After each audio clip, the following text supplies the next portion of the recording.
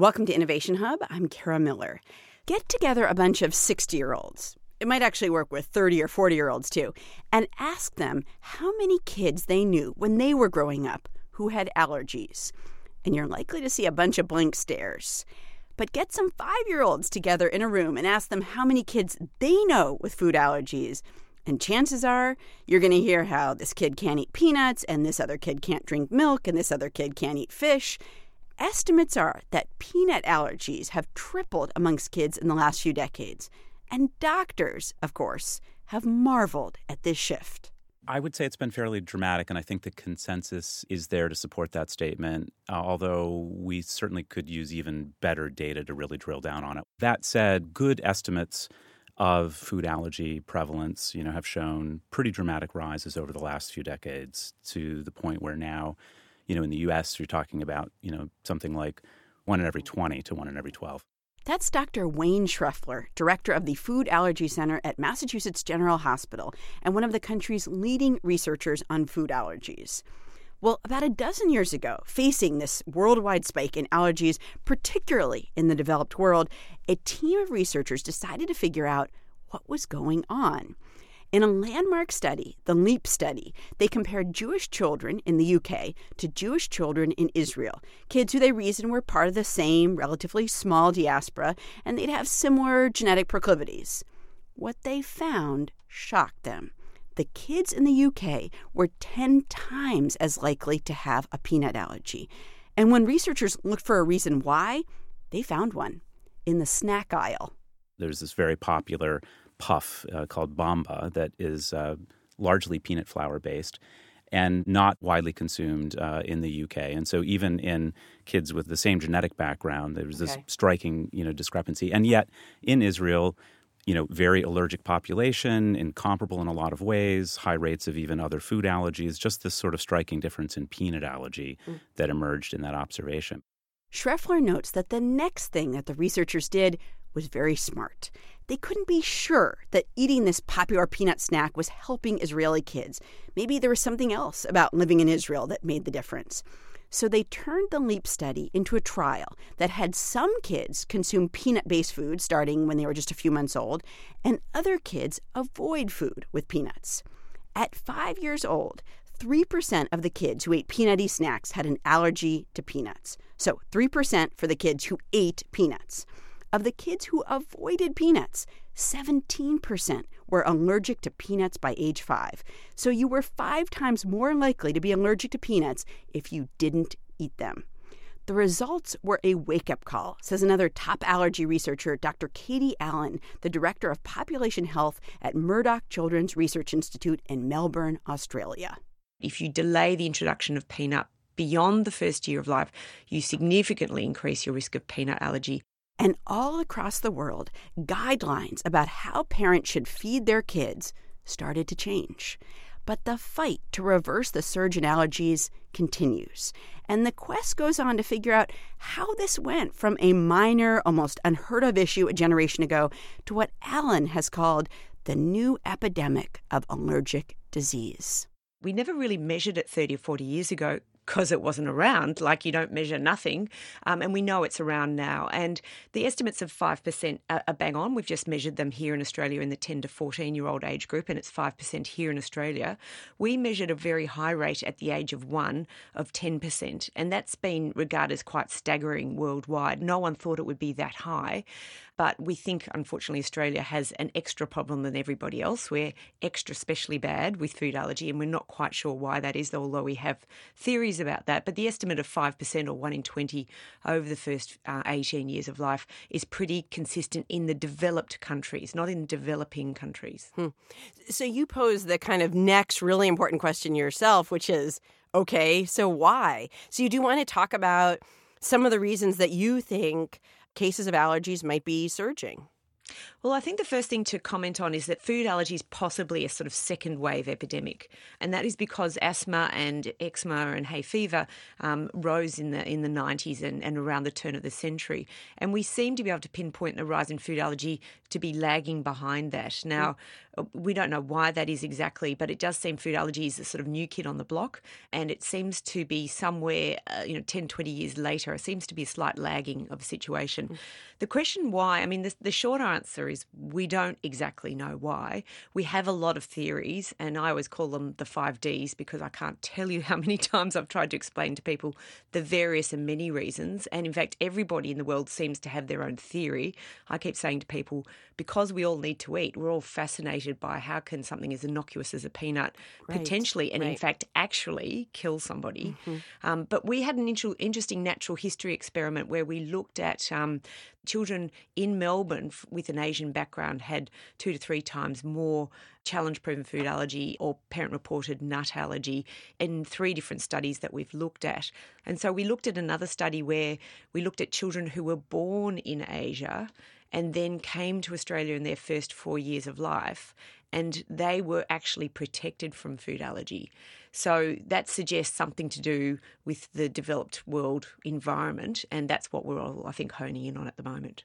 Wow. Okay. And have you been able to follow that and try to figure out, why is that? What were these kids doing in Asia that was protecting them from developing this nut allergy? Well, the first thing we'd say is that we have found that children of Asian extraction who live in Australia have a lot more food allergy. We know that from many different studies now. So we've had this theory that we call the 5D theory, and includes sort of 3 hypotheses. The first one is what a lot of people talk about, the hygiene hypothesis, where too clean is what the public would say. We found in a number of our studies, and it's been replicated in a number of other large population-based studies, that having a sibling is protective. And we also found having dogs inside the house is protective. Now, you can't recommend that as a public health initiative. You have dogs and kids, but there's something about that shared microbiome. Probably don't want to think too closely about what sharing with the dogs is, but it sort of speaks to there's something about shared infection or shared microbiome or even shared parasites. We don't exactly know. The second area of interest is actually the one that's most scientifically valid at the moment. So the first 2 of the 5Ds are what I call dogs and dribble, just to give it the D acronym. The second one is diet and dry skin. And that's that children with eczema, particularly early onset eczema, so eczema that occurs in the first few months of life, are far more likely to have food allergy. That's really very strongly associated. And so we think it's to do with the skin barrier not being good enough, and the system sort of sensitizes the children to being allergic. And then if they don't actually eat it at the right time, so the diet is not right, then the immune system's not trained to tolerate the food. So that's the sort of called the dual allergen exposure hypothesis. So you sensitize through the skin, and if you delay introducing it in your diet, then that's sort of a perfect storm for an increased risk. So now all the guidelines around the world, in Australia, in the US, in Europe, now all say introduce solids such as peanut paste in the case of infants in the first year of life. We know that that's a definite recommendation. So that's the sort of 4 Ds. The 5th D is our special D here down in Australia, down under. We are the only country in the world that doesn't supplement or fortify the food chain supply with vitamin D. So we have a very high rate of vitamin D deficiency, and we worry that vitamin D might be the reason we've got the extra blip down here. Okay. Wayne, when you hear that sort of array of different possible reasons that allergies have surged, do you hear 1 or 2 reasons that jump out to you and you think, to you, these are the most promising possibilities? Yeah, well, I think it's likely to be, more than one answer, right? Okay. And I think as sort of Katie laid it out, we see sort of this lag effect in food allergy, but we've been witnessing sort of this increase in immune-related disease that's correlated with something about modern lifestyle or asthma, specifically right? the Western type asthma, hay fever, et cetera, that have been going up really since, the turn of the 20th century. Okay. And then increases in food allergy more recently. And it's not even just allergic disease. So the epidemiology of other immune-related diseases say something like Crohn's disease or type 1 diabetes, shares some similarities, striking similarities that I think might be an important hint to the importance of something like, say, the hygiene hypothesis, right? Mm-hmm. So the dogs and dribble, was it, Katie?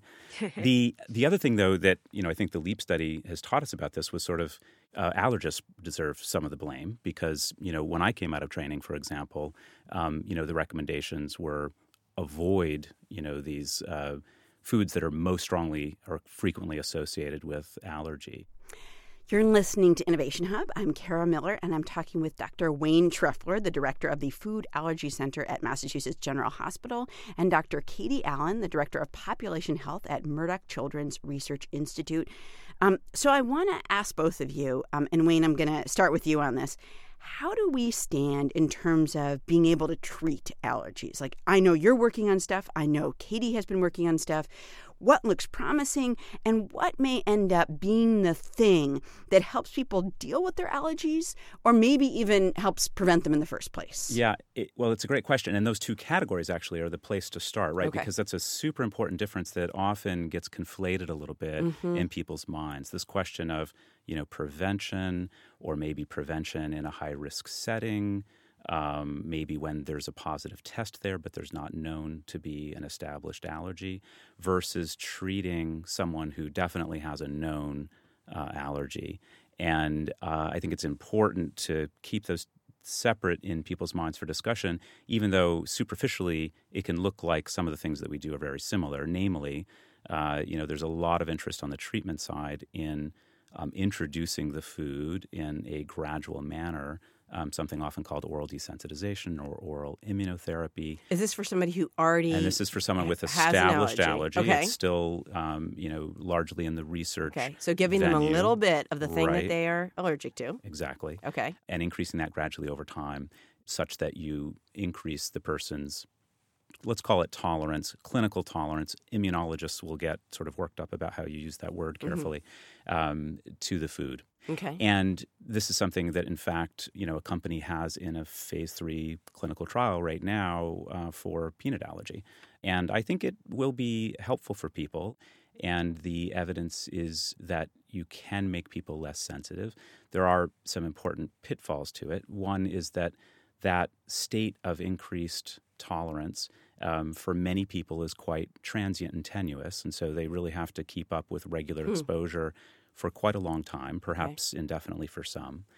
And the other is that for many people, they experience, some what we'll call in a clinical trial adverse events, some symptoms related to the treatment, including occasionally some pretty significant reactions. So I assume if there's a drug company that's pretty far along with this, that they've seen some good results, that people with allergies have been exposed to the food that they're allergic to, and it's looking pretty good. It's gotten through phase 2. Okay. And it's in phase 3 now, and it's likely to get approval. This is, a study being conducted in multiple countries throughout the world, multiple countries in Europe, Australia, the U.S., Canada.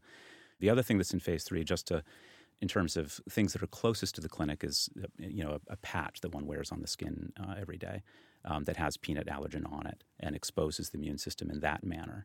And that also got through phase 2 and is currently in phase 3. So instead of like a nicotine patch, that's right. You're wearing a peanut patch. Yeah, that's right. Okay. Yeah. Doesn't help with smoking, though. It's very specific to your problem. To your problem. Okay, so Katie, if you had to make your best guess as to when we might see either a cure or a major reduction in people living with food allergies, I just wonder, are we looking 5 years out here? Are we looking 10 years out, 20 years out? Just give me a sense of what this seems like to you. So the first thing is prevention and the second thing is cure. I mean, I think with prevention, we looked at Health Nuts 10 years ago when we looked at 5,300 children. We found 1 in 10 had food allergy at the age of 12 months.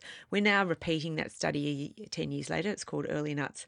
And we hope to see a reduction because if optimal introduction of peanut is going to prevent peanut allergy, we should see that here in Melbourne, because when we did Health Nuts 10 years ago, 80% of people were not introducing peanut in the first 12 months of life. We've now got preliminary data from the Early Nuts trial, 90% are. Okay, so you think in the next few years we're going to get a lot of answers? For prevention, yes. Yes. And I'm hopeful there might be something in the next few years for cure. I mean, they're very promising studies and it's an extremely exciting place to be. Because as a researcher, what sort of condition would you work on that wasn't around 30 to 40 years ago? You know, we have on one side people saying, oh, it's overdiagnosed. And on the other side, people say, well, you didn't see it 30 to 40 years ago. You must have been underdiagnosing it. No one believes that one, because when a patient turns up and they describe their child had their first bite of a peanut butter sandwich and their face swelled up, their eyes swelled up, they start to cough and wheeze, the parents aren't making that up. And they say, we think they're allergic to peanut, doctor. And you go, yep, I think you're right. And We're geniuses, right, Katie? We are. Yeah, what do you see? Well, I'm a little more, I think the prevention side is moving along really well. I think there's a lot of exciting data in the pipeline. Okay. And I couldn't agree with Katie more strongly that we really have to have, the data to inform the guidelines. And then we have to do a better job, I think, at pushing those guidelines out in kind of a clearly understood, manner. On the treatment side, it is a really exciting time in immunology research. I would say that there are very few examples in medical history of really transforming a disease that is chronic in the way that food allergy is. Food allergy is a funny disease, right? Because if people are avoiding their allergen, they're perfectly fine. And yet the burden on the quality of life is significant for people because they worry about their kids. And food is so social, and so it intersects with sort of all aspects of life. But I just, feel compelled to make a plug for the importance of sort of the basic immunology research that I think is so necessary for broadening our understanding of mechanisms so that we'll kind of have more biological targets to focus on for those kids that we can't prevent. I mean, just to sound very geeky, I often say this, there's so many conditions as medical researchers that we're trying to stem or to deal with, Alzheimer's, cancer, infectious diseases. Right. And you sort of say, well, they've been around for eons, they've been around as long as man. But what condition, other than some of the really new infectious conditions such as HIV, but what other conditions have occurred in our lifetime that weren't there before? So we know allergic disease, particularly food allergy, wasn't around in any great, number 30 to 40 years ago. It's probably more like 25 years ago, in which case something has happened, something in the very, very proximal period of time. And if we can identify what that one or many things are, wow, how fantastic that, we could turn back the tide. And I think that's that palpable sense we have of there's an aha moment. And if we can use the evidence base, not just a guess, but an evidence base, well, then science is doing its job.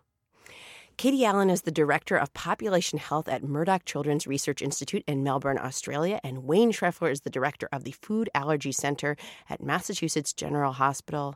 Thanks so much to you both. Great. Thanks, Kara. Thanks, Kara. Warning, some people have allergies to peanut butter. Make sure you check before you share. There's a food going round that's a sticky, sticky goo. Peanut butter. By the way, if you're wondering what the most common food allergies in the U.S. are, here are the top 7 according to the Food and Drug Administration. Milk, eggs, fish, crustaceans, tree nuts, like almonds and walnuts, peanuts, wheat, and soybeans. We've got more about the Breakthrough Leap study looking at peanut allergies on our Facebook page, facebook.com/innovationhubradio. And you can let us know about your experiences with allergies and prevention and treatment. Giant smooth peanut.